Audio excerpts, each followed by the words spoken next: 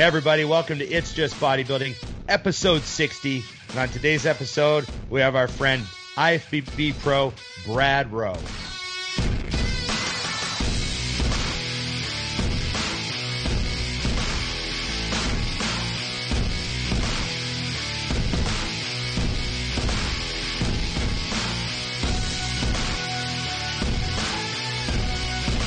Brad, how you doing? Doing fantastic. How you guys been? It's great to talk to you. I must start out. I love the shirt. It's the best. Chuck Zito, who's buddies with Mike Tyson, had these made up for us. That's awesome. That's awesome. Why did you choose that shirt for us? I'm sure you got a bunch of cool ones.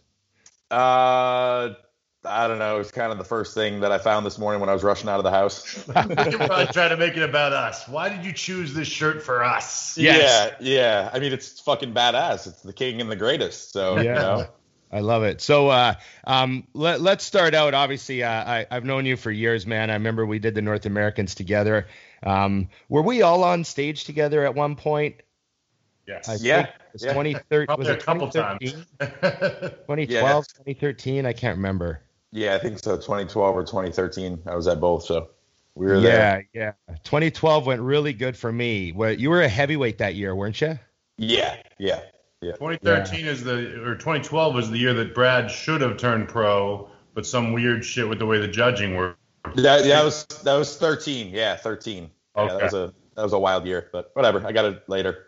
Yeah. So I got to give you credit. I always give you credit. One of the things I always say about you, Brad, is you were one of those guys where when they first started giving second place pro cards, there was a little bit of like people kind of saying like, oh, well, what's good of a second place card?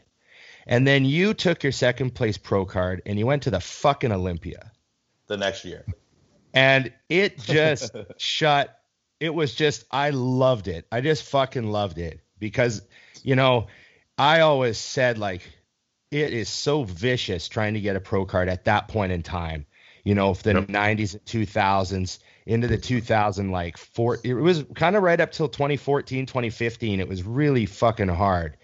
And I always said, it doesn't matter how you fucking get it. It's what you do with it. Right. Exactly. Yep. I mean, people used to bitch about people getting North American pro cards in general. And you got someone like Sean Roden who won an Olympia there. I think Dexter won his at North Americans, correct? Yes. And he's the most successful bodybuilder ever. So, you know, it's about just getting that opportunity. And, you know, one thing that I always tried to do when I turned pro is beat every motherfucker that beat me and got their pro cards before me. And I was pretty successful at that. A couple of guys I didn't get to knock off, whether it be for certain circumstances, but almost everybody that turned pro ahead of me as I was coming up through the ranks, I've beaten in the pro ranks. So yeah, no, you really did prove yourself. I gave you an enormous amount of credit that year. You even tore your quad that year, didn't you? Like going into the Olympia, yeah. Yeah, it was like I saw you at the Sacramento show, wasn't it? Sacramento, yeah. Your leg was kind of swollen and you were limping around. Looked like a ground up bag of shit. Yeah. Yeah. How many shows did you do that year? You collected points, 5 shows, I think, wasn't it?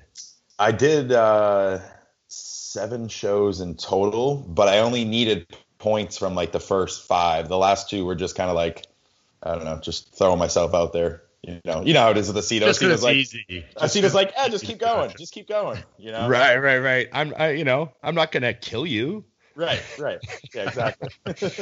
Yeah, we all have that in common too. Cito helped you get your pro card, didn't he? Yeah. I worked with Chris for 3.5 years, 4 years almost. Yeah, so we all worked with Chris for that experience. So I think there's sort of like a funny thing with all the guys that turned pro with the Cito. It didn't matter if you got your card in Canada or the States or Europe or Germany or wherever the fuck you were. If you turn pro with the Cito, there's kind of a little bit of a brotherhood from that era there of guys. You know, we all sort of give each other the thumbs up, and you know, we all knew about, you know, the muffins, and we all knew we all get the inside jokes. Yeah. He was one of the most unique people ever to work with. Just his character, his charisma was second to none of any other coach I've ever worked with. What coaches have you worked with that you've learned stuff from over the years, Brad? I just went from Chris. I was with Dave Kalick before Chris. And then I worked with Matt Jensen for a couple of years. And then I started doing my own nutrition the last 3 years. Mm-hmm. So I haven't really bounced around a lot, but, picked a little bit from here and there. Yeah.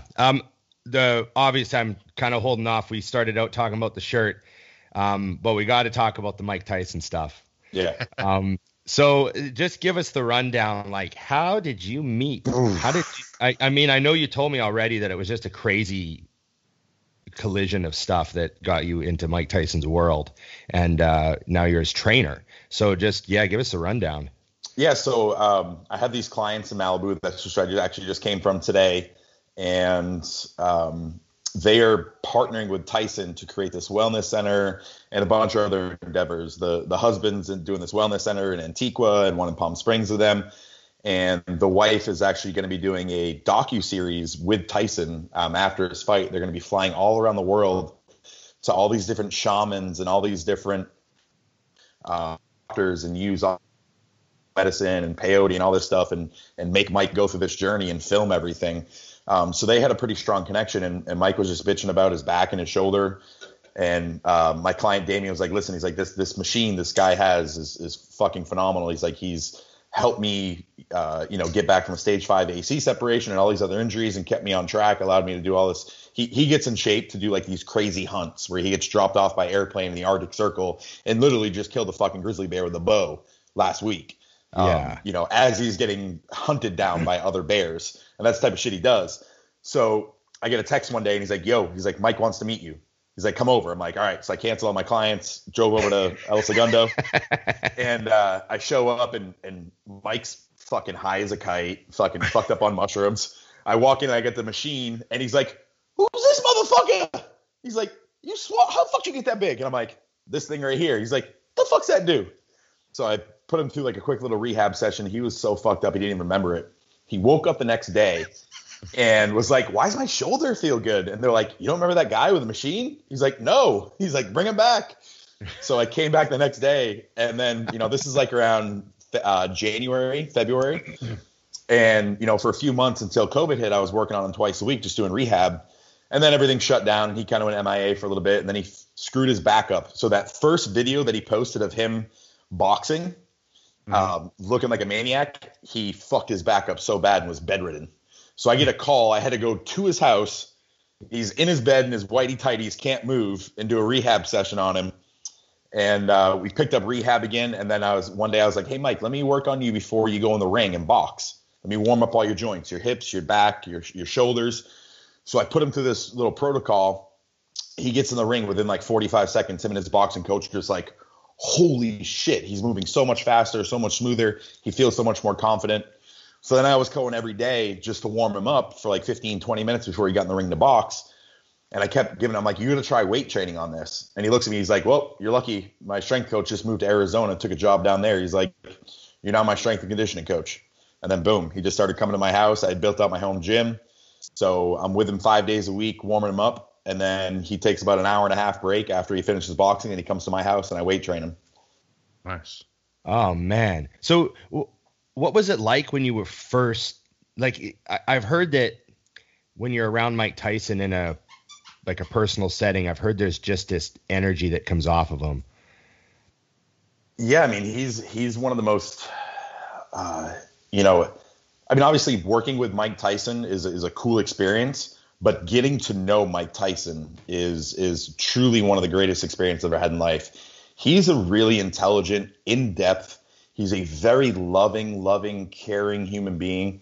One of the best stories I can tell is, as you guys know, I just recently went through a divorce, and like literally right after my wife asked for a separation, I had to go to the Bahamas with them for the Shark Week thing. And there was just one night that, like, I'm sitting on the couch, I'm crying my eyes out. Him and his wife are crying their eyes out, hugging me and holding me and like just trying to make me feel better about the whole thing, and then like that's just that's a side that people don't know of Mike Tyson. He has a huge heart, he cares for everybody.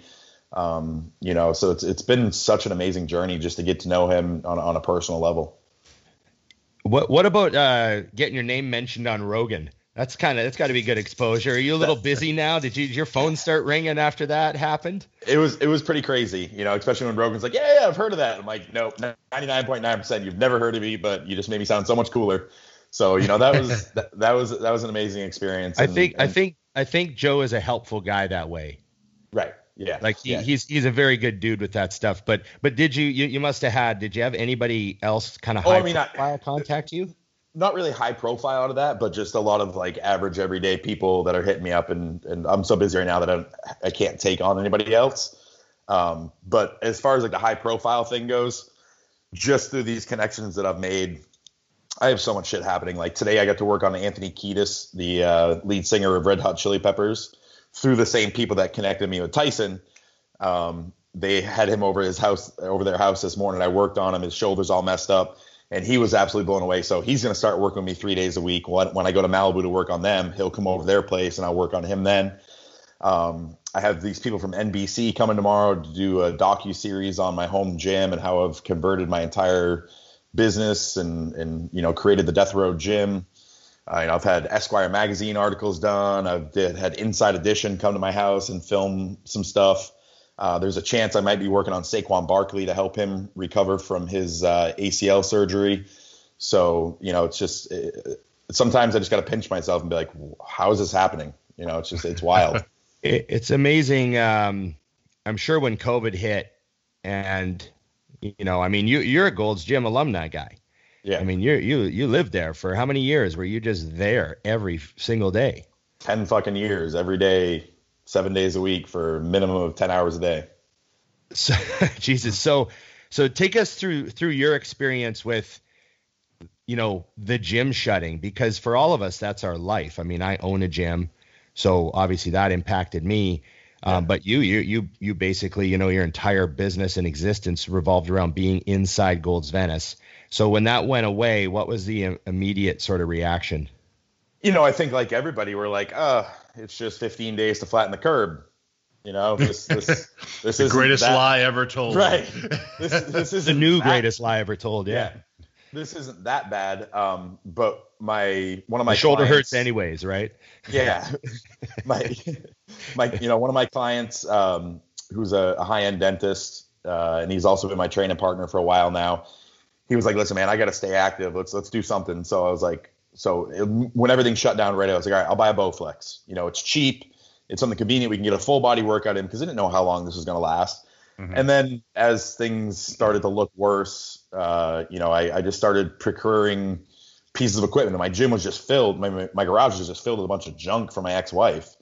And so I made her go through and sort everything. And, over like a 2-month span, I ended up building out this home gym. I spent about $40,000 in equipment. I've got everything you could ever possibly need. And then the people from Malibu, hit me up after like 2 weeks into COVID, and they wanted me to come out there because the husband was coming to see me at Gold's, and he's like, hey, how would you like to come out here? Come train us 3 days a week, me and my wife in the mornings.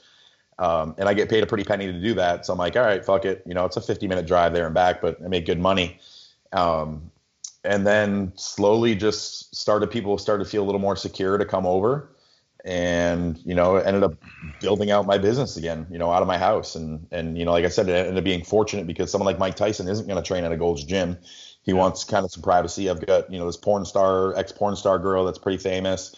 Same thing. She doesn't want to train out of a normal gym. So I train her here. And then, through word of mouth, I've got a couple of collegiate athletes that I'm working with, getting them ready for sports. And then a few of my regular clients that started coming over here, and it was amazing. I didn't think I'd like training out of a home gym, but everything's right here. I wake up, walk out my door, do my morning cardio. There's no dead time. Like if a client cancels on me at Gold's, I'm stuck there for a fucking hour waiting for another client to show up. Here, I just go in my house, eat a meal, play with my dogs, do something like that. So it's really been beneficial for me, and making more money now. And I'm traveling less. The Malibu thing kind of sucks still, but it's such good money I can't pass it up. But my day-to-day life is so much less stressful than it is going to Gold's Gym. I think a lot of people fell into that with COVID, where when it first went down, it was a big oh shit, and now things have tweaked. It's the same. The gym I go to, when I first started going there, when COVID happened, he's like, here's your keys, come and go as you please. I know we're closed. Right. Yeah. Now when I go to a big gym, I'm like, oof. Right. So much shit. There's so many people. Like, this is my little spot. And and now a lot of people I know are doing exactly what you did, even just for themselves. Like, you know, looking at saying, well, instead of buying a space for a gym, what if I buy a house that has an RV garage and build a gym? Right. Right. Yeah. You know, and then now you have your clients paying off your mortgage. Exactly. That's the beneficial part about it. I mean, you still miss, you know, like there's 2 gyms in the LA greater area that are remaining open. They're just telling the city, the state, to go fuck themselves. Right. So like, you know, obviously I'm recently divorced and I'm lonely and I'm, you know, so I'll go to this other gym and it's an absolute nightmare to even train in because it's so busy. But I'll go there and do cardio and I'll go stretch just to kind of like be around people because I am so secluded so much throughout most of my day. So, you know, I do miss a little bit of that, you know, human aspect of things. But as far as efficiency, like I'm especially with a newbie, like I'm training clients and they're done in 30 minutes. Right. You know, like Dexter fucking loves it here because he's like, we're in and out in 35 minutes max, where it's like he leaves his car running. Right. Where it's like, you know, an hour and a half, 2 hours typically when you used to train with Charles and try to wait for equipment at Gold's and things like that. So you're so much more efficient. What, you know, looking back on the 10 years you spent at Gold's Venice, what would be the things that you miss about it right now? Right now, nothing. You know, to say the Gold's Venice he used to go to is not the Gold's Venice that's there now. Yeah. So I mean, I miss you know, one of the squat press machines, maybe. You know, maybe a nice Nautilus specific incline, machines. right? Nice Nautilus incline chest press. But you know, not having to deal with people on a daily basis, just especially the morons that would go there, it just suck the life out of you at times. And to be honest with you, the girls that are going to this new gym are hotter than the ones that were going to Gold's. So on my mornings off, I just shoot over there. Not a bad situation. Yeah. Every once in a while, if like Mike cancels on me in the middle of the day, I can go actually train with Dexter and we'll go to Coast and go train and just look at a bunch of cute chicks. And, you know, so it's, you know, I saw your post the other day that you're like waiting for any dumbbell between 20 and 45. Like 20 and 70, like 20 anything. and 70, yeah. I'll take anything. What do you got? right. I'll figure something out. I don't care. But you know, it's just one of the, and again, I'm in a retired phase of my life, so it's like, you know, I still train balls out, but if I don't go crazy on a workout, it's not the end of the world for me. You know, that's what I'm trying to find that balance on. Like this morning, I usually 7 days a week, I wake up and I do fasted cardio and it just kind of gets me going. And my boys came in town yesterday, and they're here for 3 days. And, you know, we went out and had a couple drinks and ate some pizza and shit and watched the game. And I had to be in Malibu early this morning. So I was like, you know what? I'm going to sleep in a little bit, you know? So it's those things in life that I'm trying to just slow down. I mean, I'll still look great and I'll put that 90% in, but you know, if I miss a workout here and there, or if I miss a cardio session, or if I go have a drink here and there, I'm not going to stress about it anymore. Right. I love that that's the segue though, because it's something Ron and I have touched on a ton that's changed. And this is so bad because it makes us sound like the old guys, but like the era has changed a ton. Where it used to be, and you know, I mean, Brad and I used to train when Cormier used to train me. Like the goal was, is there any way to make this harder? Is there any possible thing I could do to make this more torturous so I could be that much better? Right. And now all I ever hear is, I heard I can get in shape without cardio. Right. I heard I can, and I'm like, why are we trying to make when did it start becoming the goal to make it easier, not better? Right. And you know what? That's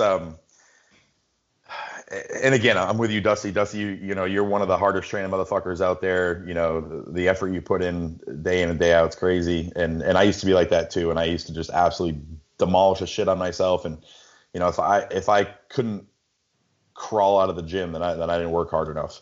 Right. But, you know, I just, once I found the newbie and once I hit a point where I'm like, I realized that bodybuilding wasn't my total end goal.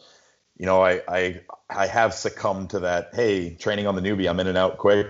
I don't have to destroy my body. I still look just as good. My workouts are even more efficient, and I don't have to kill myself anymore. So how does it actually work? I mean, we haven't really touched on the tech. I mean, everyone knows it's a muscle stimulator.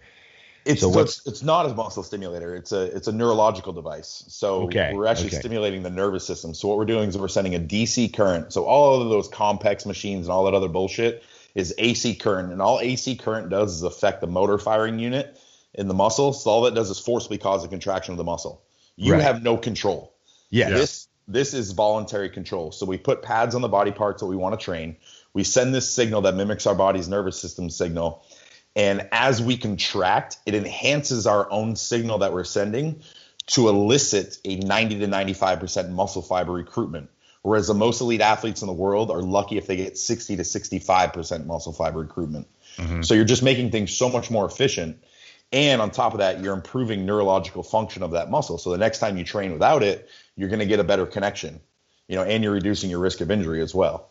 So like the first time you train on it, both of you, I could put you through just a body weight leg workout and you'll be fucking crippled for a week. Literally cannot walk. Everything will hurt on you so bad because it's that efficient, because you have all these dormant muscle fibers that haven't been recruited in so long that you've now activated and woken up and utilized. So when you first start, you're literally putting like 40% effort in. And then you can gradually build up. I'm to a point where I can go back to balls out, fucking leg pressing as much as any machine can handle and all that shit, because my body's adapted to it. But it takes a long time to adapt to get to that point where you're back to training with that 100% intensity without putting yourself in rhabdo. Yeah, I actually worked on. I've used it quite a bit. The first time, what was cool was they did the testing where essentially they found parts of my body that just weren't doing shit. Yep. And then it's amazing, Ron, because what's nice about it is I hate things where they're like, oh, just trust me, down the line, you'll see it. He's like, okay, do X, Y, Z. So you do something. Then he let the machine do its thing. This wasn't even a workout. This was just getting my body to move. Right. Then he does the machine. He goes, okay, now do it. And you're like, oh. He's like, I just basically, in layman's term, he goes, I just told those muscles they should work again because they haven't been doing shit. Yeah. And so when your head tells you that, you're like, well, how much of my body has that? And he's like, it would take weeks to fix all of it. Right. And from because this device was made as a therapeutic device. It wasn't. They adapted it for performance-based training. So from like a therapeutic standpoint, like you said, we scan around, we look for those neurological deficiencies. As we're scanning over healthy tissue, mechanoreceptors receive the signal that they understand because it's our own system, it's our own signal, and they'll kind of contract and react. But when we go over tissue that can't fire efficiently, it creates a pain response. So the body tries to protect itself, and the way the body protects itself is it shortens tissue. So all of a sudden we're scanning, boom, now it feels like you're getting stabbed by a knife. So that tells us where there's a deficiency. We pad up all those areas, send a signal through there, and from therapy, the underlying signal we're sending is actually telling tissue to relax and release. Right. And you're increasing blood flow and nutrient flow to the area, so you're going to rehab from injury about 40% faster than traditional modalities. As opposed to the Compex type stuff, which is actually just shortening tissue, creating more damage than you already have there. So those type of AC current machines are just absolute garbage.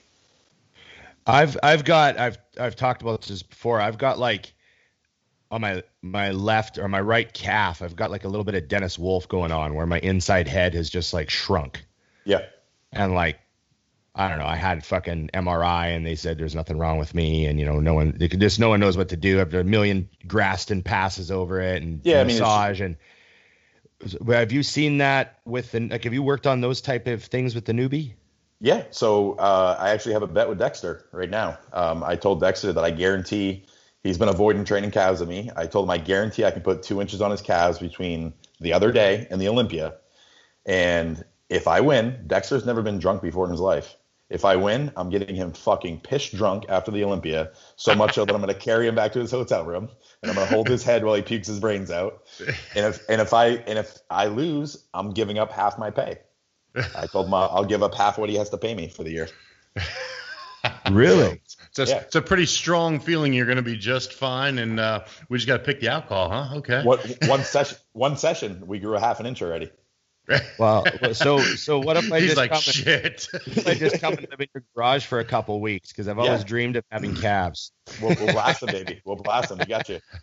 I mean, what you have there is you have some nerve damage. There's some nerve impingement, whether it's stemming from your spine or maybe through your knee. There's some nerve impingement, so that it's never going to fire. No matter how many fucking calf raises you do, it ain't going to work.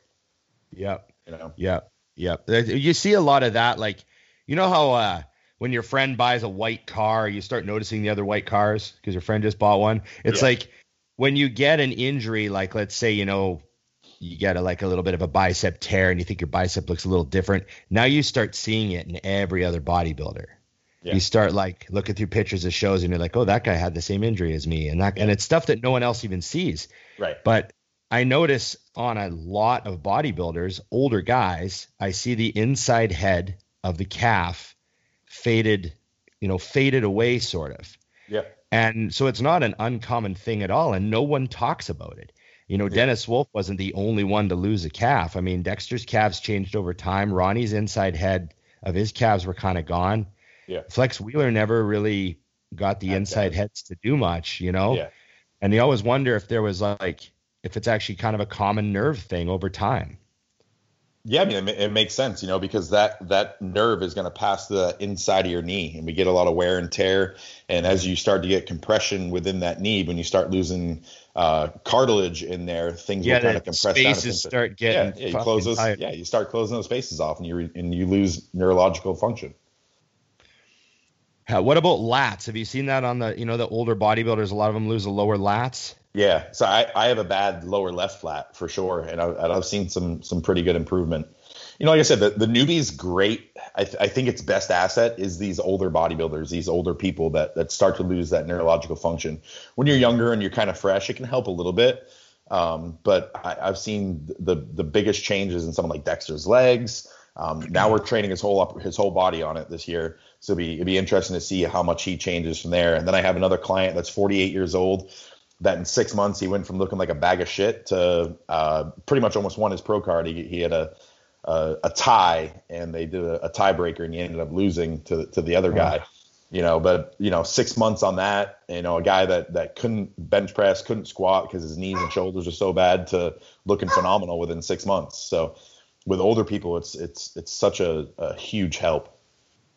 Yeah, I think it's got more. I mean, and I love that I'm still not gonna. I refuse to call myself the older guy, but because the muscles aren't having any issues yet, it's what I've noticed with it is the connection.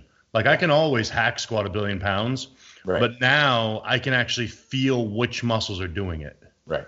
And that just tells me, okay, yeah, it's the same shit ton of weight, but I have to believe if I can feel it better that it's working better. Yeah, exactly. Mind muscle connection. You know. That's what we want to do. That's something where, when you're doing an extension, like, of course you feel your fucking quads. It's the only thing. Right. But when you can actually tell, like, it's kind of like when you're smoked for a prep, when you're so exhausted, you can feel which muscles are walking you.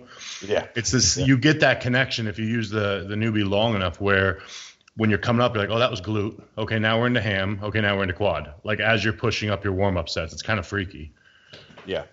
How many guys out there have the newbie like you do and are using it and totally know what they're doing with it and have been properly trained on it? Like, it's still relatively new and hard to find? I have answers for that. Yeah. I'm the originator. It's still pretty hard to find, because it's a pricey device. It's $18,000, and you need to be a little educated to know how to do it. And you can really hurt people if you don't know what you're doing. I've sold a decent amount of devices in the Southern California area. You've got Derek Farnsworth down in San Diego that has one. There's a guy that travels between California and Arizona, Don Pelosi, that has one. Yep. Those are kind of the bigger names, and then just some other random people have them. Sean Roden just got one for him and Laura Lee for their own personal use, not for business type or anything like that, but just to help themselves out. So it's slowly expanding. It'll take time because not a lot of people can cough up $18,000, especially in our industry. Everybody's fucking poor, so it's hard to do that. I've got a bunch of questions. I threw up an Instagram post using the wonderful modeling shot that you sent me for that purpose. New phases in life, buddy. New phases in life. Yeah, new phases in life. Yeah. So one of the questions was just, people obviously, this is a hardcore show. They want to know how to get fucking huge, What do you think are, like, looking back, what do you think contributed the most? You know, the basic principles that you used in the gym that you think contributed the most. You know, Dusty's a DC guy. You know, that was kind of a Dorian influenced bodybuilder. You know, what do you think worked the best for you? For me, you know, kind of along that Jay Cutler principle of, you know, I'm doing reps within that 10 to 12 range with some pretty heavy weight, but I'm keeping, you know, my volume's really high. I'm doing like 4 working sets. I'm doing fucking 4 or 5 exercises per body part with very little rest time. You know, I felt for me that was probably the most beneficial. You know, everybody always asks me about my legs. Obviously, there's a genetic portion to that. But when I was younger, you know, from like 13 years old, I was thrown at a squat bar and just loved to fucking squat. And I would squat until I was puking and shitting myself at the same exact time. You know, and literally, man, I want every single fucking leg day. If I wasn't on the toilet with a fucking trash barrel in front of me, puking and shitting at the same time, I wasn't working hard enough. Who threw you at a squat bar? My older cousin is like my big brother. He was a senior in high school and I was 13, and I went in and like outlifted all the seniors in high school. And from there on out, I was like his little pet project. He just pushed me when I was younger. And then it's just, you know, just that became a mentality. And, you know, that's how I approached training was if you weren't puking after every single session, you just weren't training hard enough, you know, and then I carried that through most of my career. And thankfully I'm over that shit now, but I wouldn't say you're over it because now you're putting it into your new career. It's just not puke. Right. Yeah. That hard work never goes away, Brad. Yeah. That's just, you know, that's the addiction that we really have, truthfully. Right. I mean, truly, that's, you know, people ask, why do you love training? Why do you love bodybuilding? I love just pushing myself as hard as I could, you know. You know, I wasn't one of those guys that like pushing off season. A lot of it was due because of off the stage, me to be successful in the acting and everything else that I've done. Me being fucking 280 pounds and fat and bloated wasn't going to book me work and wasn't going to give me those other opportunities that led me to this. So I always stayed in shape, but I did so many shows because I just loved pushing myself. I love that suffering. I always say that I'm happiest when I'm my most miserable, and that's a fucking shitty way to live, but it's just how it is. It works for you. Yeah. What was your first real acting gig, and then what's been the biggest thing that you've done? My first commercial I ever booked was like literally like everything just kind of fell on my plate really fast. I wasn't even in the bodybuilding or fitness world. I just got found by some online agency, and all of a sudden, like within a week, I booked Muscle and Fitness, and then a week later, I booked a huge GNC ad campaign. And then I went down to New York City to do a photo shoot, and there ended up being a audition for a CarMax commercial, and I ended up booking that. And then I was like, all right, well, I'm doing pretty fucking good at this, so I'm going to put med school on hold for a little bit. And I moved to New York City and just got into, you know, then he was like, hey, you should compete, because if you compete, you might be good at a sponsorship. So I started prepping for a show, and I went to his house one day and I took a huge shit, and I came out and I hit a huge vacuum, and he's like, oh, Universal is trying to do this 70s throwback look. Let me send your photos to them. Boom. 2 weeks later, I signed a contract with them. And then I finally competed, and I was just like, so it was crazy. It was just a crazy roller coaster ride. Then Ed Connors found me and was like, hey, you need to come to California. He flew me out here, competed, won, ended up moving out here. And then, you know, obviously the commercial industry out here is a lot better than New York City. So then I've booked over 35 national commercials in 10 years.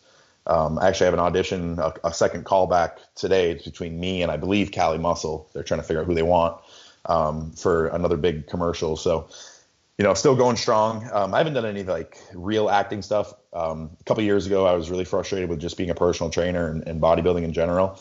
And I was like, you know what, I'm going to pursue acting. You know, a lot of producers and directors and stuff said I was really good at understanding direction and really great facial features. And they really think I could be like a lead man type. And I just really started thinking about, like, fuck that. I don't want to be famous. I don't want to fucking, like, even if you're lucky enough to book work, you're on set for weeks and months on time, 16-hour-long days. And then if you are blessed enough to be a big name, then you have no fucking life. Like, you want to be The Rock. As cool as that sounds, you can't fucking do anything. You have no life. And that's not what I want. My success for me isn't about personal endeavors. My success is about creating a future for my family and creating more than I ever had. I came from a poor family, and I want to be able to create success so that my children can have a much better life than I have, and leave them something so that they can build upon. And that's truly what success is to me. So I was like, you know what? Fuck that. I'm not going down that road. Right. I got a question here. How has your view on life changed since you became single? It's still the same. You know, it's still the same shit I want. Like, my boys are in town, like, oh, you know, get on this dating app, do this, do that. Like, you know, I joke about it. Like, man, I grew up in this fitness industry, and I was 100% faithful to the same woman for 9 years, and I passed up so many women, and like, I'm gonna go live it up. But you know what? That doesn't appeal to me. You know, like, I'm trying to heal emotionally. For me, I want family, and that's the most heartbreaking thing about all of this was we were talking about having kids this fall, and that's like I said, that's my only measure of success in life. So for me, you know, I want to find someone that I can love and create a life with. You know, I'm not gonna go whoring around or be a serial dater that doesn't appease me at all. I'm a fucking grown ass man at this point, and I want grown ass man things. So you said 9 years. So the dating scene, I imagine, has changed a lot in the last 9 years. Oh, it's like, yeah. I mean, then you add COVID into the mix, and it's like totally different. Like, so the other day, funny story, I was like, you know what? One of my boys, like, you really get it on Bumble. It's this cool app. Like, the girls will flirt with you. He's like, just get out. Like, you don't have to hook up with anybody. Just go on a date. It'll make you feel better about yourself. I sign up. This girl shoots me a DM. She's like, are you open-minded? I'm like, I'm on a dating app. So yeah. And she's like, that doesn't answer your question. Are you open-minded? And I'm like, looking at her photos, I'm like, could it be a transvestite? Could it not be? Like, I don't want to say yes, I'm open-minded. And then you'd be like, okay, let's hook up. Then you have how open-minded? Like, yeah. Right. Like, I'm also not closed-minded either. I mean, my dad was gay. I'm a fucking bodybuilder. Like, I definitely don't live a typical lifestyle. I support everything. Right. But no, I'm not open-minded if you had a dick or you had balls at some point in your life. So literally, I deleted the app away. I was like, fuck this shit. I'm on there for one question. He's like, I'm out. One question, I'm out. Like, wasn't supposed to be difficult. Right. You scared me this way. Hi, how are you doing? How's your day? What are your, let's ask some normal shit. So yeah. You don't know her favorite color or if she has a dick. This is tough. No, yeah. Hey, you're the one who lives in LA. I know. You know? Oh, that's freaking awesome. That's the one thing I love about LA is I used to tell people the great thing about going in Gold's Venice is we're the normal ones. Exactly. I'm the most normal dude in that place, no matter what time it is. I'm like the hardcore bodybuilders are the least degenerate. in the room. That's stretch. It's wild out here. The weather's amazing. And, this lifestyle that I live, it's hard to do that anyplace else, and the money I make, that's what keeps me here. Outside of that, the people, everything else just kind of sucks.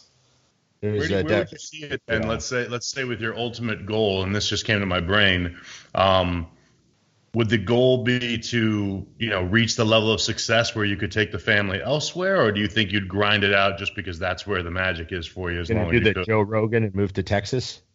Yeah, so I would say I have this performance center that I'm opening, and I have some absolutely amazing investors and business partners. They're billionaires, but not only that, but they're just really down to earth people, and they are 100% all in on my passion and my dream.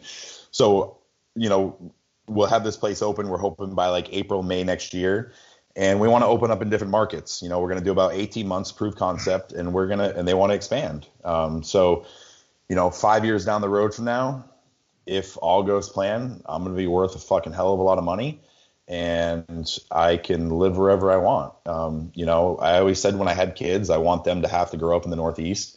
As much as I don't want to fucking deal with snow again, I think it just adds character, when you got to fucking shovel ice off your door handle just to even fucking start your car, to shovel the 3 inches of ice off your window to drive to school in the morning or to drive to work. It's beautiful. Yeah. I'm New Hampshire, guys. I'm not that far from you. So, it's just... I think that it just adds character that you just don't get in this 70 and sunny every day. Life is nothing but butterflies and rainbows LA lifestyle. It's funny because Chris used to say that. I don't know if you ever saw it, but he was like, the East Coast bodybuilders are just different. So he said that enough on like shows and stuff. One time I I posted a video on my Instagram and I tagged him. I'm like, Chris, look at this shit. And it was like a breeze and you could see like some tree leaves falling. I'm like, I have to go out in this mess. It's 92. Don't get me wrong, Did you see that leaf? Right. Don't get me wrong.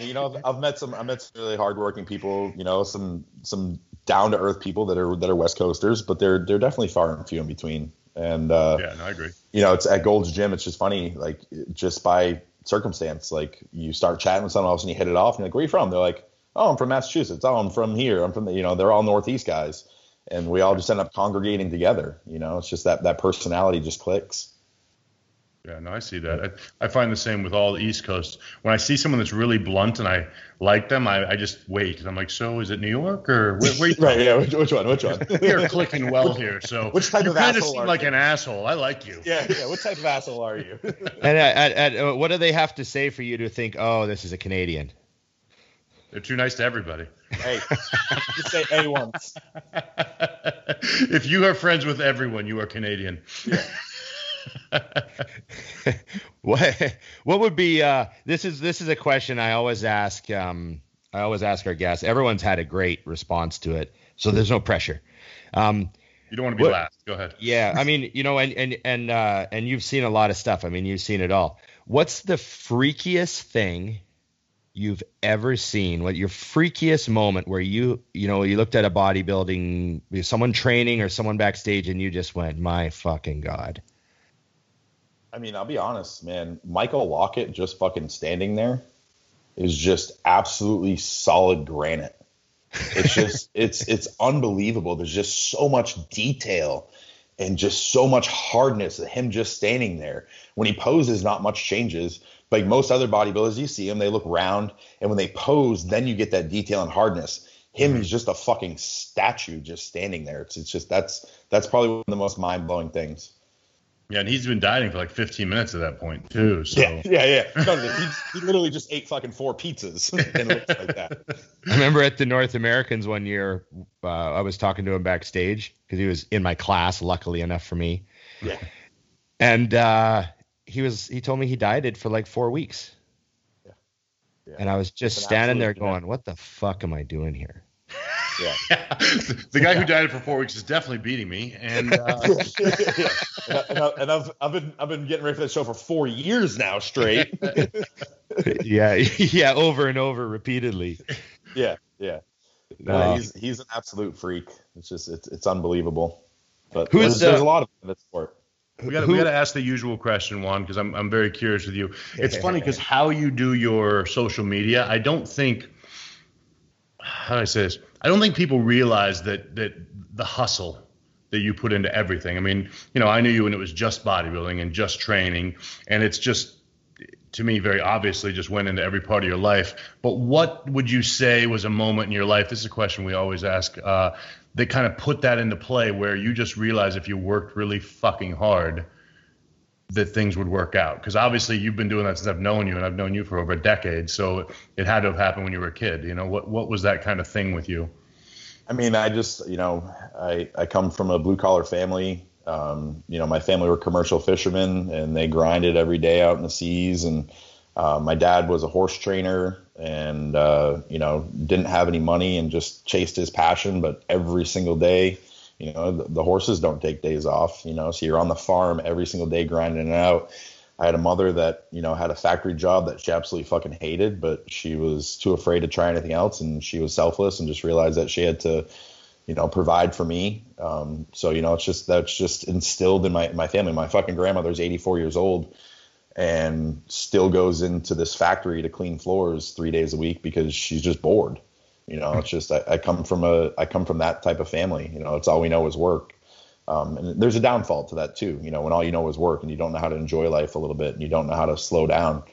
So that's kind of what I'm trying to instill in my life now is just enjoy the ride a little more, enjoy those moments a little more, step back. If you find the secret to that, let me know. Yeah, we'll see. As someone who also retired from competition, at what point do you think you started to see the end coming? some guys don't see it coming. They just suddenly tear a pec or something. But, I sort of, I saw my injuries piling up and I saw things starting to get, a little bit bad. And then I started realizing, man, I'm almost 40. At what point did you start to go, okay, there is an end date to this nothing but bodybuilding thing? When I got my investment for my gym, because I knew that, my focus needed to turn to that. I had this goal of I wanted to do 30 pro shows. It was just a number that was a mark of success for me. So I was content going on. The newbie, I was able to stay healthy while I was training. But I got a fucking $10 million investment to open up one of the best places in the world, and my focus needed to be shifted to that. And it's a performance and wellness center. So being 270 pounds, 260 something pounds doesn't sell health and wellness. So I knew that I needed to downsize. I'm in the process of trying to downsize right now. No, I won't get tiny. I'll get to like 230, 5'9", 230, still fucking pretty big. And like 5% body fat. Right. And, I want to be an athlete again. So I wanted to get back to those athletic roots. So really the goal was I was very disappointed in my last showing in Japan. I fucked up my peak. And I wanted redemption. So I was going to compete a bunch of times this year and hopefully try to get an Arnold invite for next year. And then obviously COVID hit. So all my spring shows got canceled. And then my wife left me, and I just kind of sat back and I was like, listen, what are the reasons why she left me? Because I'm too laser focused on everything. I'm too focused on work. I'm too focused on bodybuilding. I'm not enjoying life as much as I should. And bodybuilding just kind of perpetuates those lifestyle habits that I had of just being a fucking hobbit and just blocking everything out. So that's when I was like, you know what? I need to do this for me. As much as I want to compete, that fucking fire is still inside of me. Every time I see a show, I'm like, fuck, God damn it. But I know that for me to be a happier person in my life, it was time to step away and find better balance in my life. That way I can be receptive to someone else coming into my life and create a better future for me. Every time I help a client get his glutes ripped, I'm like, fuck. It sucks, doesn't it?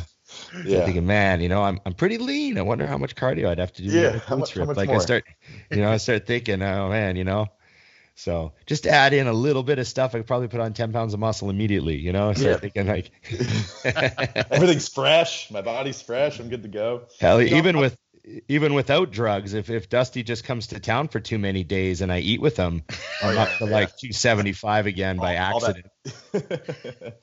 And I'm not saying that this is a forever thing. I know just at least for the next couple of years, I got to focus on this business. I have too much on the line. My best friend just left a fucking $200,000 a year job to come move in with me and be my GM and gave up an entire future. There's a potential that I'm moving my parents out here and they're going to walk away from everything that they've ever created their entire lives, the same small town, to come out here and run the doggy daycare that I'm opening as well, right next to the gym. So I've got too much on the line to be distracted by bodybuilding, which is my passion, to make sure that this is a success and for them as well. That's a fantastic idea. Doggy daycare right next to the gym. Yep. Dusty, you've talked about this. Tie it all in, man. Tie it all in. So that was my original dream and desire, because if you guys knew, my ex-wife ran a dog rescue, and I was like, hey, we do the gym, we do the dog daycare there. You come to the gym, you drop your dog off to play while you're working out, or, we do boarding and everything else. It would help support her rescue. You give her kennel space and all this shit. And that was my original concept, but I never pitched it to my investors. And we came across this location that had 2 buildings. And in order for us to get adequate parking for the gym, we had to take both buildings. And they're like, well, what do we do with this building? And I'm like, a doggy daycare. They're like, what? I showed them all the financials. And I'm like, listen, it doesn't increase parking. It's a drop off service. Yeah. And they're like, oh, Jesus. They're like, fuck, we love it. Let's do it. So those things are awesome though, too. I use them. I mean, I do for when my days are really busy, I don't like to leave the dogs in the kennels. They're fine, right, but I'm one of those people that's like, I don't know if they're fine. So you drop them off and you can patch in, Ron. I mean, I can literally, when they're there, I touch a button on my phone and I can see where they are right now. Yeah. Right. So I know they're being taken care of. I know they're good. I'm like, this is badass. Right. And it's a big money making business. I mean, it's not nearly going to be near the gym, but we'll make $1.5 million to $2 million a year off the business. Just that alone. So that covers all. That's just like renting all the parking spots. Yeah, pretty much. And that's really it. They're like, right. They're like, hey, they're like, we just need a business that can sustain the lease, pretty much, though. It's not going to cost us money. So they didn't care about them making any money. And for me, like I said, it was, and the crazy part is all this was happening as my wife was leaving me. And I'm like, everything that I fucking sacrificed for is happening. There. And now you're walking away? Like, wait a week.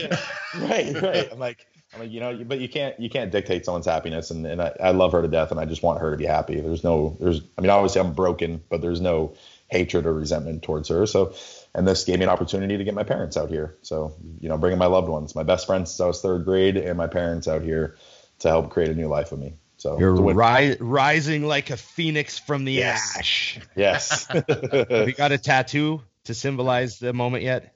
I have to. My best friend, funny story. You guys remember the movie Boondock Saints? Oh yeah. Yeah, they have Equitas and Veritas tattooed on their fingers. So when we were younger, we were like little badasses. We're like, yeah, we're gonna get Equitas and Veritas tattooed. So he calls me, he's like, "You're gonna do this?" I'm like, "Yep."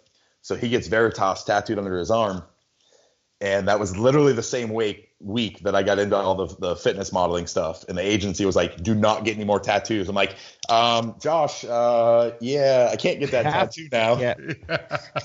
10 years later. So he moves out. He's like, "Bitch, you ain't a fucking fitness model anymore." He's like, "You gotta get your fucking tattoo." I'm like, all right. So I'm actually gonna go probably next week and get the Equitas. So I guess that is the triumphant tattoo. Oh man, that's an awesome story. Yeah. That's the best tattoos have a story behind them. Yeah, absolutely. And that's gonna make that just a fantastic one to talk about. So yeah. I got one question. I know you give us an hour here. I got one question. I got to ask at least one prep question because you were in shape about 100 times. How many shows you do total? Oh man, I've done 38 shows. I think 38 shows. Yeah. Dried glutes in 38 of them. Yes. Maybe 35. First couple. Okay. What do you think what's your number one advice for making sure you're peeled? Like, you were a keto guy for a long time, weren't you? Keto just later on in my career. Later on in your career. I did the keto prep for Japan, and just as a lifestyle moving forward, I'm doing keto. Oh, okay. Number one advice: stop worrying about fucking size. Stop worrying about looking full. I fucking hate that. You have so many bodybuilders, like there's guys out there, and I won't name names, that are like, I'd step on stage with, and I'm like, there's no fucking way in hell that I should beat you, because you have everything, the structure, the muscle bellies, but you're fat. And all you'd hear them backstage go, "Oh man, I'm so flat. Oh, I lost so much." It's like, just fucking diet harder and you win the goddamn show. So it's just fucking suffer. Just put in the work and fucking suffer. You're gonna be flat. Just fucking suck it up and deal with it. That's just part of the process. I always tell people when they come in, they're like, if it's their first show, I said, there's 2 things I can guarantee you. You're smaller than you think you are, and you're fatter than you think you are. Yeah, exactly. Exactly. So just let me take care of the latter, and then we'll just see what you actually have. Yeah, exactly. Just get in shape. That's all that matters. Thanks, Brad. We really appreciate it. I know you're a super busy guy. How long you got to your next appointment? I got Dexter in about 45 minutes. Mike Tyson is stuck in Vegas today, so I get the day off from him. Boom. So you got us instead of Mike Tyson. Yeah. What an upgrade. Upgrade. I'm upgrading life today, baby. Thanks, buddy. Wish you all the best. I'm going to send you a message about some of the stuff we talked about. Okay. Get some info from you. All right, guys. Since I got the inside scoop from the head guy. So. All right. All right, Brad. Appreciate it. It's good to talk to you, man. I truly appreciate it, guys. Have a great one. Cheers.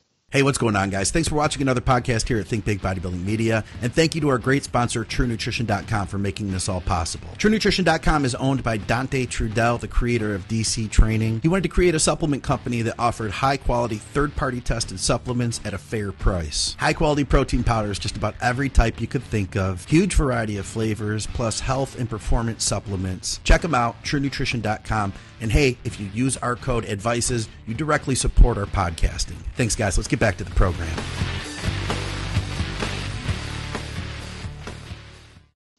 Not a bad shirt, huh? That was good of Brad. I knew that he'd only have an hour. He's got places to be. He's doing really well.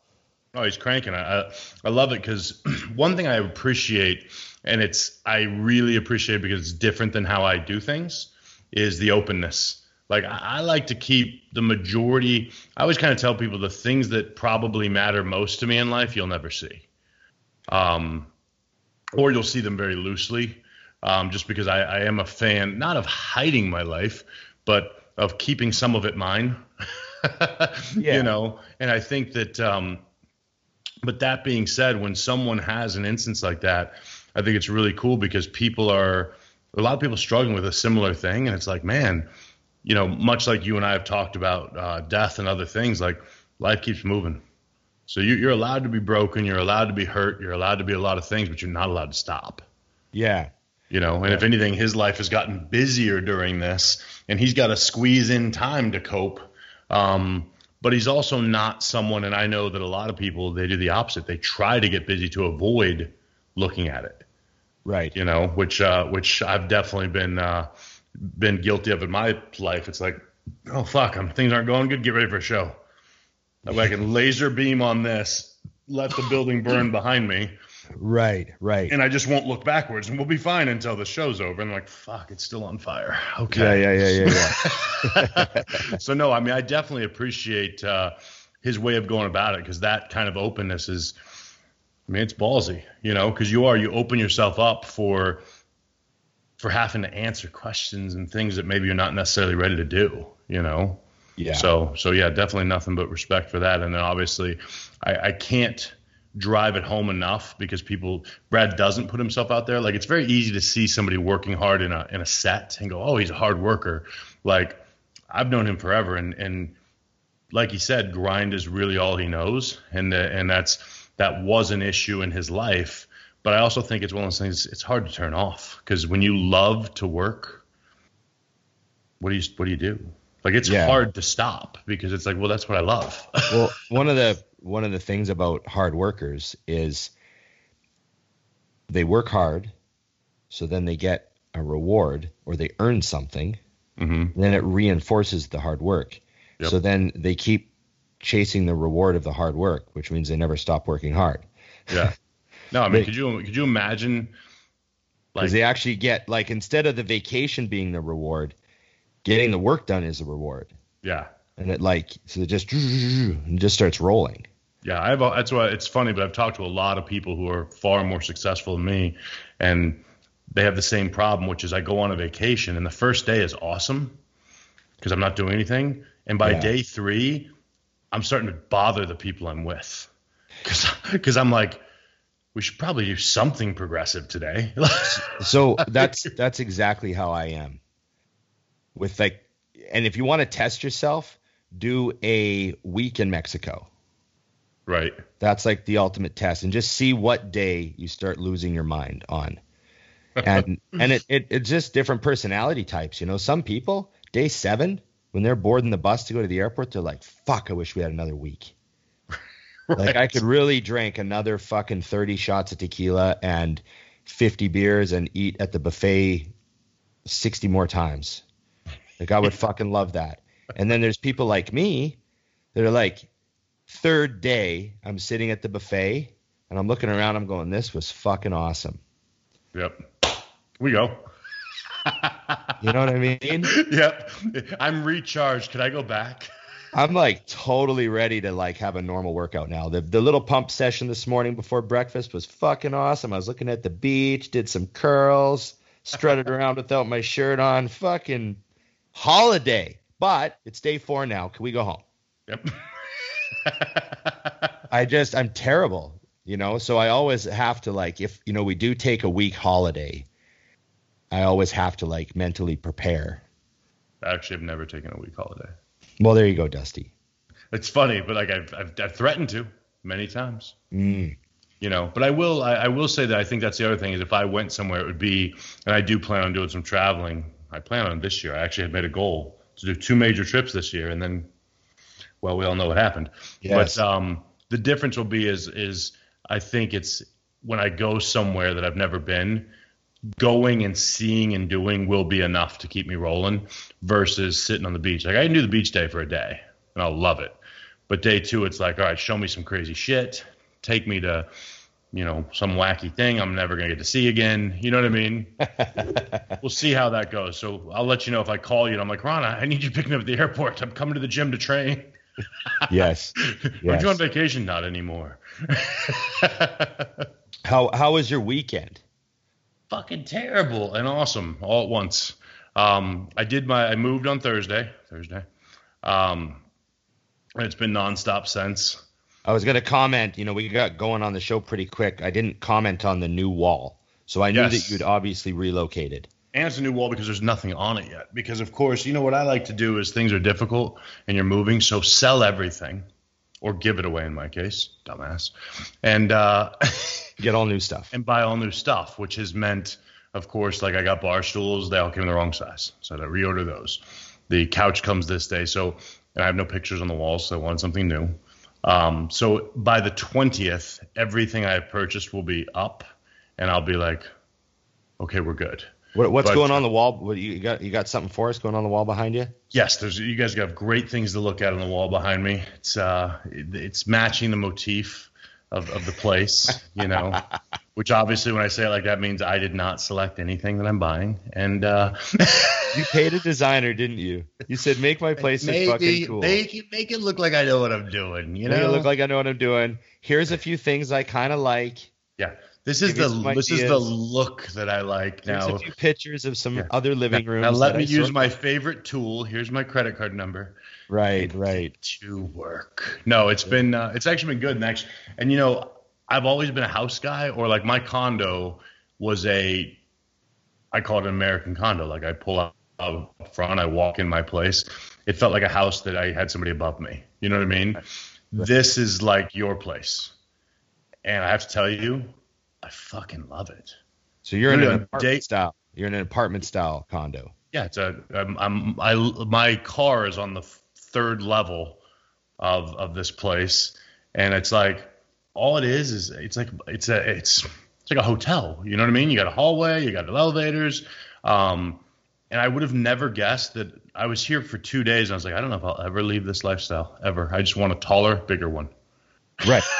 Put me on the 40th floor of some crazy place, and I don't want walls. I want windows. It's about it. How tall is the building that you're in? This is small. It's only 4. Well, it's 3 stories, but there's a couple. They call what are the ones that are small, like 1-bedroom style, open loft.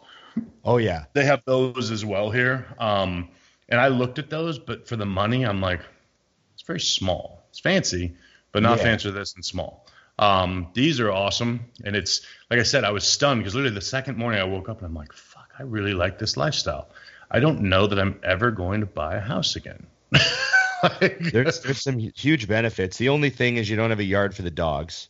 Yeah. But how long does it actually take you to get outside with your dogs? Like, here's the crazy thing. So because of the unit that I got, my door is literally 6 feet from the door that's to the garage. And in the garage is my car right there because I bought a spot, and then the elevator. So the dogs can be pissing in 2 minutes. Yeah, it's easy. And and now that they're trained, it's just a different thing. Here's the best part. If there's something wrong with the front door, it's not your fucking problem. Exactly. There's something broken downstairs in the lobby, or the elevator has a button broken or something. You don't have to fix it. Did you see the little tour of the gym they have here? It's a fucking gym. My gym has. No, I didn't. Yeah, I put it on my story. It's got step mills, it's got squat racks, it's got Smith machines. It's on story, so it's already gone probably. I think I put it up yesterday. Damn. But I'll send it to you. It's literally, I bet you the gym is 5,000 square feet. Nice. Okay. So I have a gym. And I literally walked in, I was like, okay, so this is. If I was not me, I would not need a gym membership. That's how loaded the gym is. Free weights, machines, like I said, Smith, all that shit. So it's pretty sick. I'm like, I can handle this. But yeah, I'm definitely ready. I got Todd coming in on Friday to film again.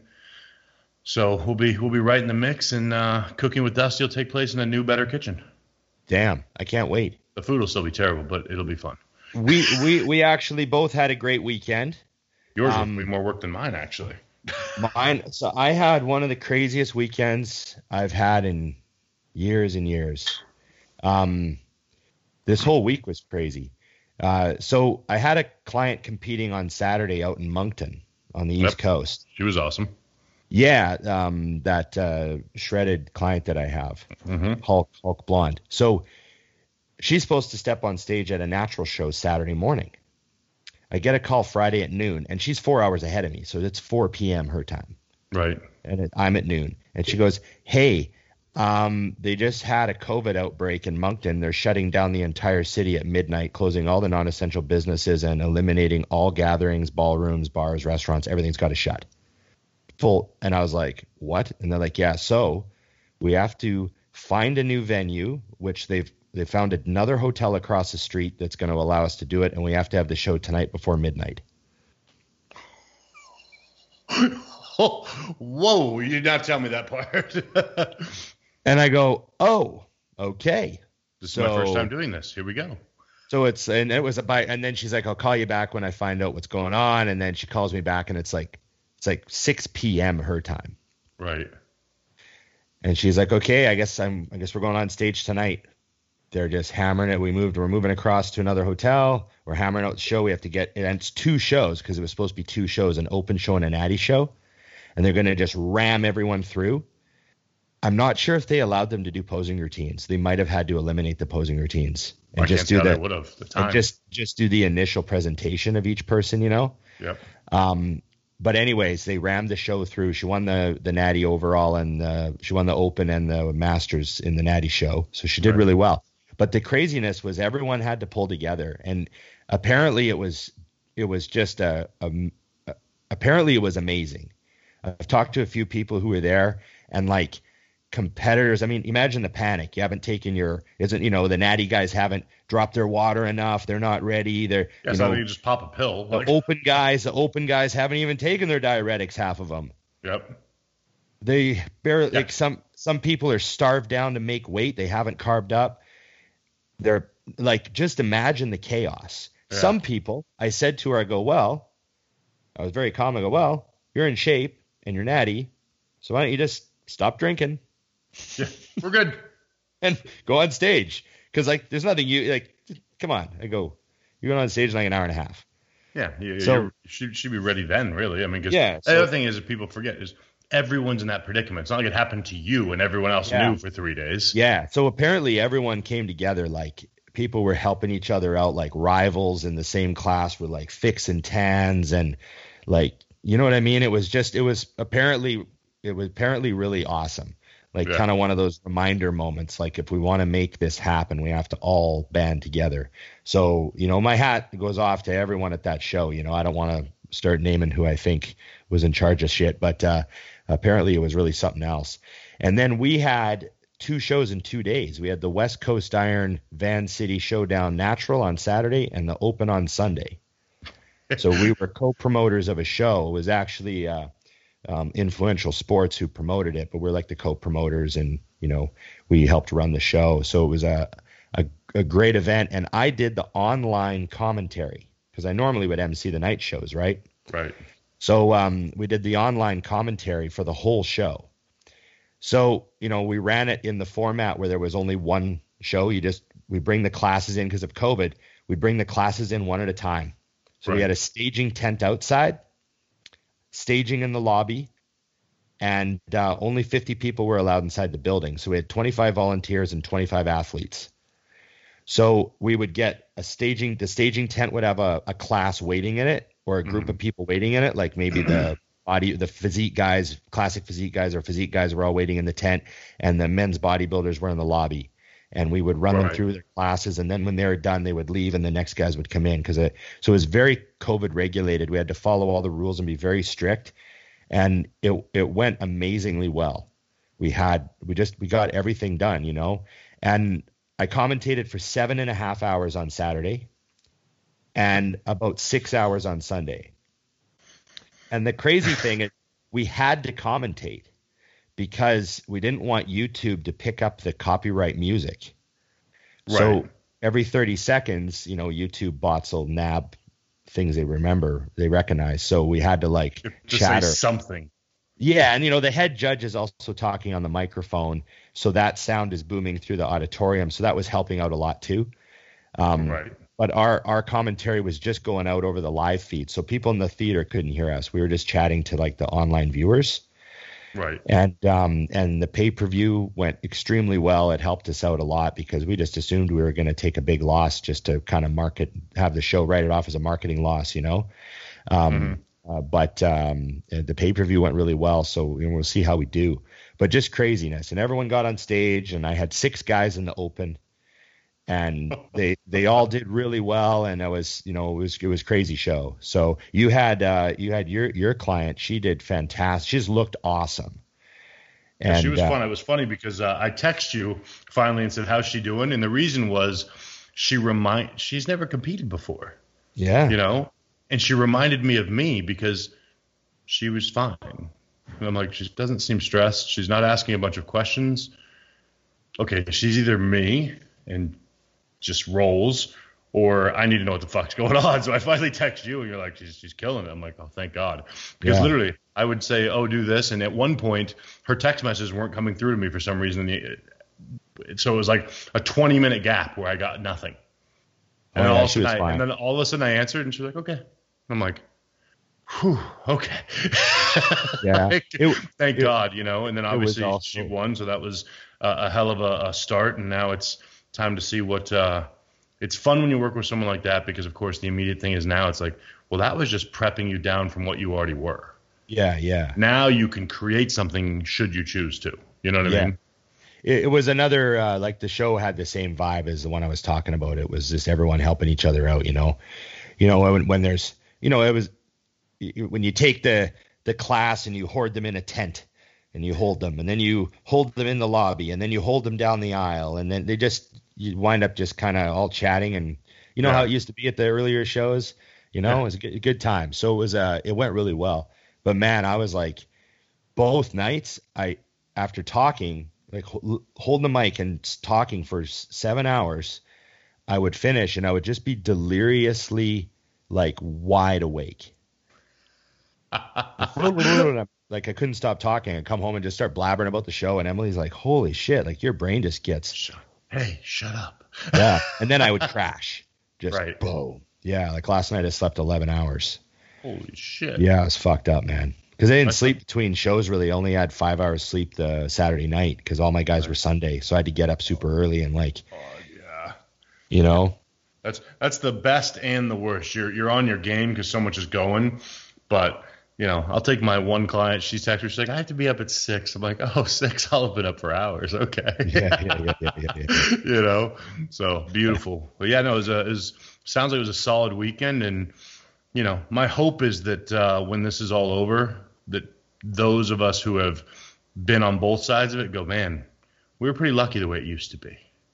So when we get it back, we should absorb it a little bit better. You know what I mean? Yeah. Because the things that you would bitch about in your earlier part of your career as far as how things go, like one thing I love about doing the shows is the support your friends and family have. I think the first year I did the USA's, like 52 people came from Arizona to watch. I can't imagine. Oh yeah, no one's allowed. Yeah. I saw Christina had tagged a few people that were so cool. They got the live stream, but still sat in their car so they could be there when she came out.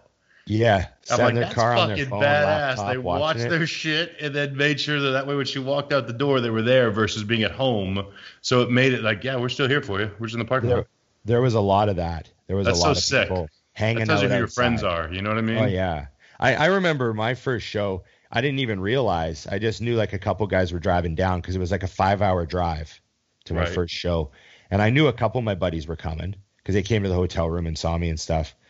But then when I got to the night show, there was like this van of guys from the gym that drove down, like a big old football van, that was like fucking 8 guys. And they all like did a big drive down that morning to see Ronnie, So I come off stage at the night show, and there's like this big group of guys from the gym. I was like, holy fuck, it was awesome. It's like that whole part of it is just such a huge thing. It was weird. Felt like we had a private show. Like I was sitting there with Scott Welch, who's an industry insider for like 30 years. He's sitting beside me doing the commentary with me. And we just felt like we had this private show. It was just you guys and those who were ushering people down to the stage. Yeah, the judges were in front of us, some lights on us, a couple photographers. There's only 25 volunteers, right? So, total, like from the front door all the way through to us sitting there, there's 25 people running the whole thing. Emily was there on the side of the stage helping the bikini girls down the stairs and, all that sort of shit. And it was really awesome.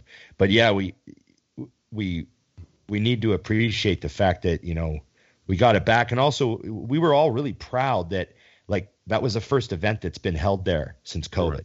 Right. No one else could pull it off. Like there's no opera. There's no plays being held. Right. You know what I mean? But it took bodybuilders to make an event happen that they could actually fucking pull off, We're a resourceful crew of people. We fucking need it. We need our fix. So I got a couple questions here for you and me. Okay. First of all, you know me. I got to bring this up. We lost Eddie Van Halen this week. Yes. Did you have any Van Halen in your life? I know you played hockey. I mean, yeah, obviously, in ways, but I think truthfully, not to the depth that you did. And I think it's just based purely on the short age gap between us was just enough. Yes, I know exactly what you mean. I'm just old enough that I got some David Lee Roth Van Halen.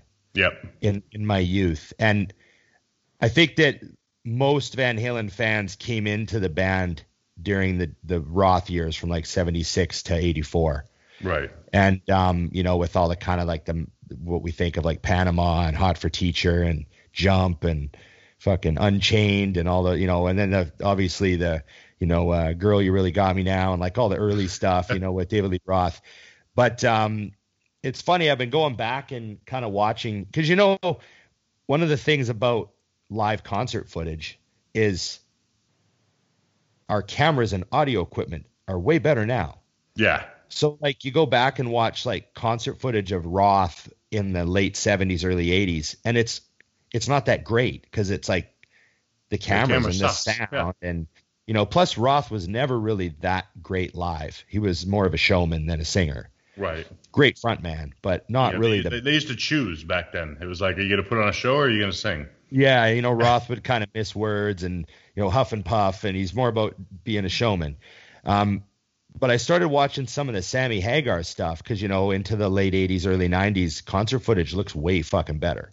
Right. It starts getting good. They're fucking, digital sound comes in. It's all of a sudden it's just way better to watch. But watching some Hagar footage, and I didn't really like Hagar at the time. I was oh, that's not David Lee Roth, Right. But I look back and I'm there's some amazing concert footage of Van Halen live with Hagar. He was an awesome live singer. Right. And just watching Eddie play, he was so fucking amazing. I was never a massive Van Halen fan. I bought several of their albums. I saw them live. But when people ask me to list my 10 favorite bands, I don't list Van Halen. They weren't one of my favorites. But Eddie I always thought, if I was flipping the channel and a Van Halen video came on, I would stop to watch Eddie solo. I got to watch this guy's fingers fucking move, and he'd be doing all the tapping and the crazy harmonics. And he's just such an innovator. And so, yeah, it also 65. I'm 45 this week, motherfucker. Yeah. That's only 20 more years, An interesting thing I read was he died of throat cancer. Right. So, every single video footage that you'll see has a cigarette sticking out of the strings of his guitar. Right. He's pulling it out while he's playing a solo with one hand and putting it back in the end. And, he's right. So obviously the smoking thing is, played a role. But I read an interesting interview with him. He actually had a third of his tongue removed 8 years ago because that's where the cancer started. Right. And I guess the spot on his tongue that had started the cancer was the exact spot because he used to play with a copper pick. He'd put the copper pick. And he put the copper pick in his mouth all the time when he was doing his finger work. Right. And he would hold it in his mouth between songs when they were in the studio. And when he was at home, he would put his copper pick in his mouth and he would, finger pick for hours just practicing and forget he had his pick in his mouth. Right. So I was like, wow, that's kind of freaky. Right. Here we got our cell phones in our pockets right next to our nuts. Well, where they used to be. The nuts, I mean. Oh. Make sure you're not drinking out of a copper cup. Yeah, well, only when I'm having my Moscow Mule, so we're good. Yeah, man. So that happened this week. So I was, started to think, fuck, how we're at that age, Dusty. Your heroes start dying.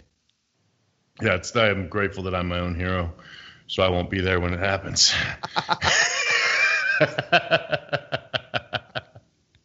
No, it is crazy though. I mean, it's not to delve into, but it's kind of like when Kobe died. You're like, wait, what?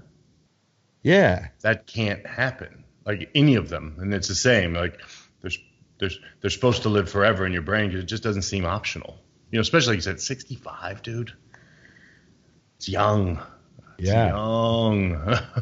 Did you see Evan Centopani's post? Yes, I was just his post was like. Stole the picture from me. He saw the picture. He goes, I like this picture. I'm going to steal it.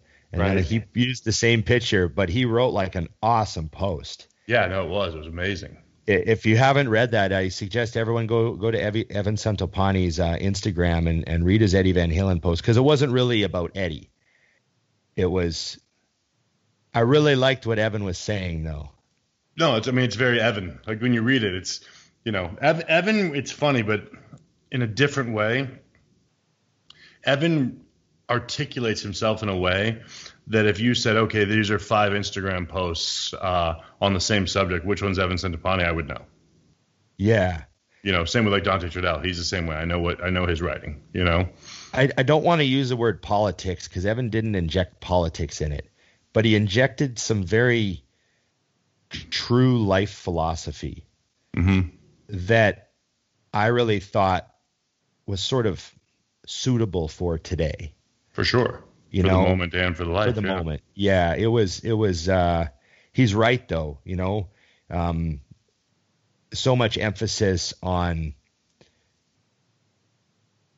how he worded Eddie didn't set out to give the world. He wasn't trying to save the world. He just loved to play. Yeah. And by just focusing on making himself happy and in essence minding his own business, focusing on his own shit, right? Yeah, we got a gift. We get the gift. Yep. And it makes you think about all the people who aren't focusing on their own shit. Yep. Meddling in other people's shit. Judging other people by what they're doing, not doing anything themselves. Yep. It really had a lot to say that he didn't say. All the stuff that Evan wrote, what he didn't write was like also very like it was. I fucking loved it. Yeah, no, I agree. It's my post of the week. We have a post of the week now. Like I think we might open this up now. No, but it's very true. Like I looked at that. When I was a kid and my mother didn't like if I flipped people off. I would always put up 3 fingers and tell people to read between the lines. Oh yeah, and that lines. Yeah, and that's what Evan was doing also. I mean, he was actually making a statement, but that's also half a shocker. Plenty. Love it. Freaking gold. I had another few things we had to talk about. What the fuck? Where was my list? You might want to talk about James winning the... That was the next thing. There we go. I forgot to turn my screen lock on. So, yes, we had the Euro Pro. Hollingshead goes to the Olympia. Yes, well, in Hollingshead, the top 3. So it was Hollingshead, Lucas, and I didn't know they sent the top 3. Yep, all 3. When did they announce they were doing that? A while ago, yeah. So all 3 of them are going. Yep. Is that just because we missed so many shows? So they were like, no, I think they bumped the tier of that show up. I mean, it might have been why, but yeah. So the top 3 all went, and then now Regan, I believe, is in the lead for points as well. But I think he's going to go to Chicago and finalize that. Yeah. What'd you think of the guys? I mean, I thought it was a fucking fantastic show. Everyone was awesome. I mean, shit, you ran into the 6, 7 spots. The guys were still awesome. What I loved, which is so fitting, was when a lot of people, I hate to say this, but oftentimes people will take something like Luke's death, and you can tell that they're twisting it for their own gain. You know what I mean? Yeah. James had said from the beginning that he was grinding this thing down with only one goal in mind. That was winning. All the way down. I remember I was watching a show, and they said, "Yeah, it looks like Rami's jumping in as well." He goes, "Cool. He can get second." I mean, he had no intention, and not arrogance. I mean, I really feel that James is a rebirth mentally of Dorian. Like, there's no holes, there's no mistakes. Everything is 110%. He cannot work harder. He cannot work more efficiently. He is a bodybuilder's bodybuilder, and the biggest thing is he believes in himself now. He used to be like, yeah, I'm one of the guys that's kind of in. Yep. He knows now that he's on another level, and so when he walked out, I don't know if you saw the video, but when he walked out for his routine, he actually brought Luke's shirt with him. And then he started his routine the way Luke starts his. Down on one fist, right? Yeah, and did that whole thing, which was sick. But the thing is if you know James, which I think most people do now, it's all straight from the heart. Like, I could see him doing his cardio and doing his shit and remembering, okay, this isn't just for me now. So very Hollywood ending for it to work.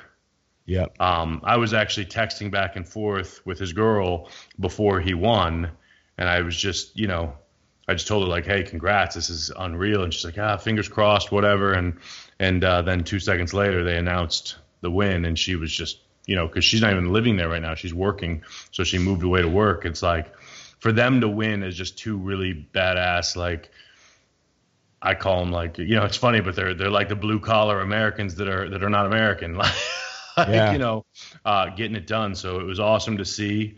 And then down the line, I mean, everyone looked so good. Regan could have won a lot of shows this year with the physique that took him to fourth in this show. Yeah, I know. To imagine that Brando looked fucking great. Like, yep.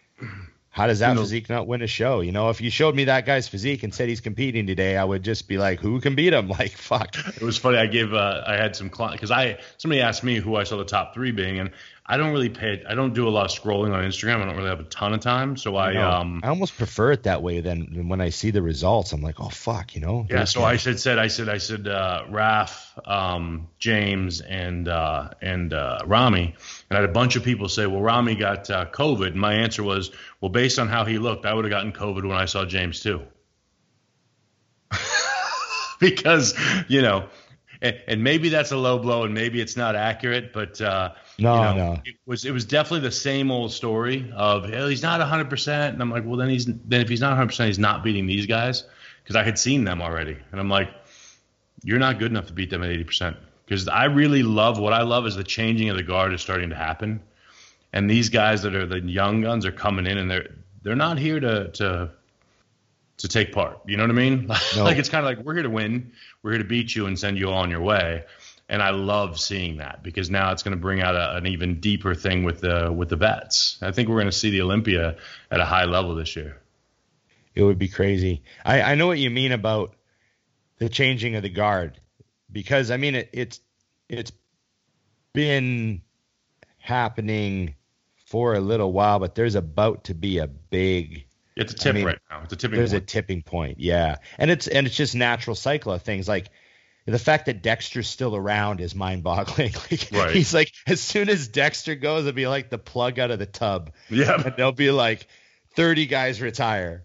Yep. And there'll be this new flood. That's just how it kind of feels. But it's nice to see the new guys. It's not like they're waiting so then when they leave they can become the top guys. They're pushing guys out. Pushing guys out, yeah. Which is just how it goes. I mean, yeah. That's just how it goes, I mean, everyone, the greatest of the great, they see, oh, it's my time now. Yep.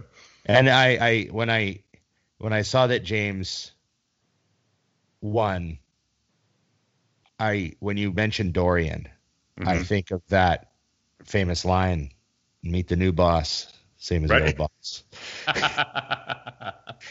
And that's what I thought. I looked at that picture of James holding his trophy that got put up, his mm-hmm. mask on his chin there. Yep. There on stage. And I just thought, meet the new boss, same as the old boss. Yep. It's just like we got another We got another UK guy who's not stopping. No. I think it's going to be really fun to think of where he'll be in 2 years. Oh, I mean, where he's going to be in 10 weeks, but in 2 years it'll be frightening, because it's all in the right place mentally. And that's what I love too, is we're starting to get that group of guys who are vocal. And I'm kind of hoping it drizzles down into the bodybuilders down below, where we stop with the looking for the easy way, because it's cool to follow James now. And James is a hardcore motherfucker. You know what? There's several things I love about James that have nothing to do with bodybuilding. He doesn't have a tan. He's not always shaved.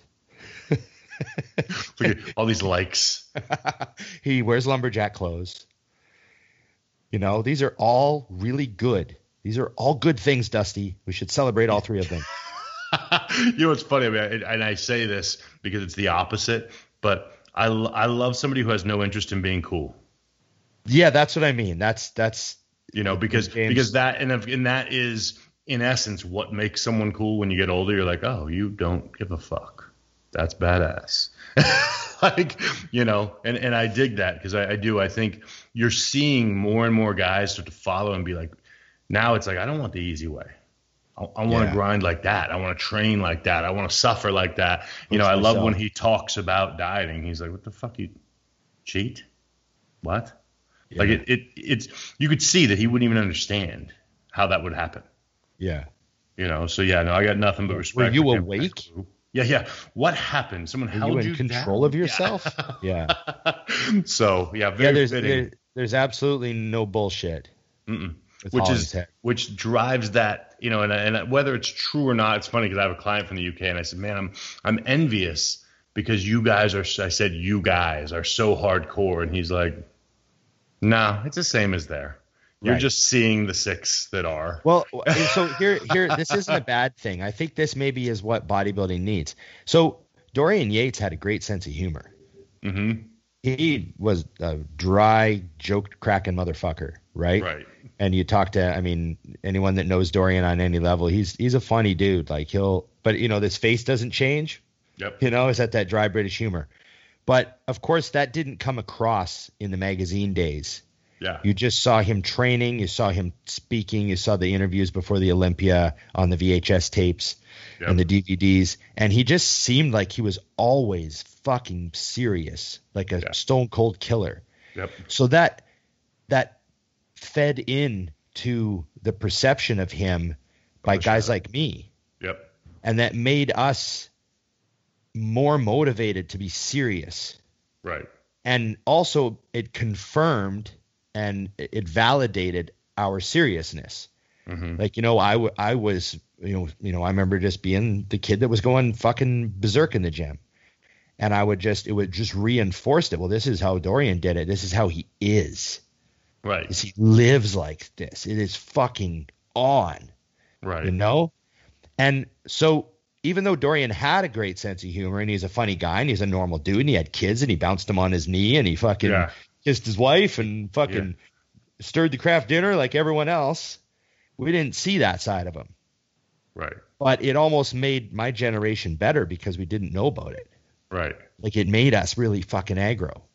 And maybe in today's era of sort of everything being easy, it's not a bad thing for there to be a perception that might not be accurate, but that's what, let's say James gives off that vibe. Maybe that's just a good thing. Right. That the generation of bodybuilders that are following him, I could have been a Flex Wheeler fan. Right. Just as easily as I could have been a Dorian fan. And that probably would have changed how I trained. Oh, for sure. And probably would have changed how I acted and felt and thought about training and thought about what was important. And so I love the fact that James has all these fans following him. Yep. Because I'm like, that's what's going to bring us the next James. You don't want that breed to die. No, Fouad Shirt, the dying breed. This is like, I'm glad he won that show. Yep.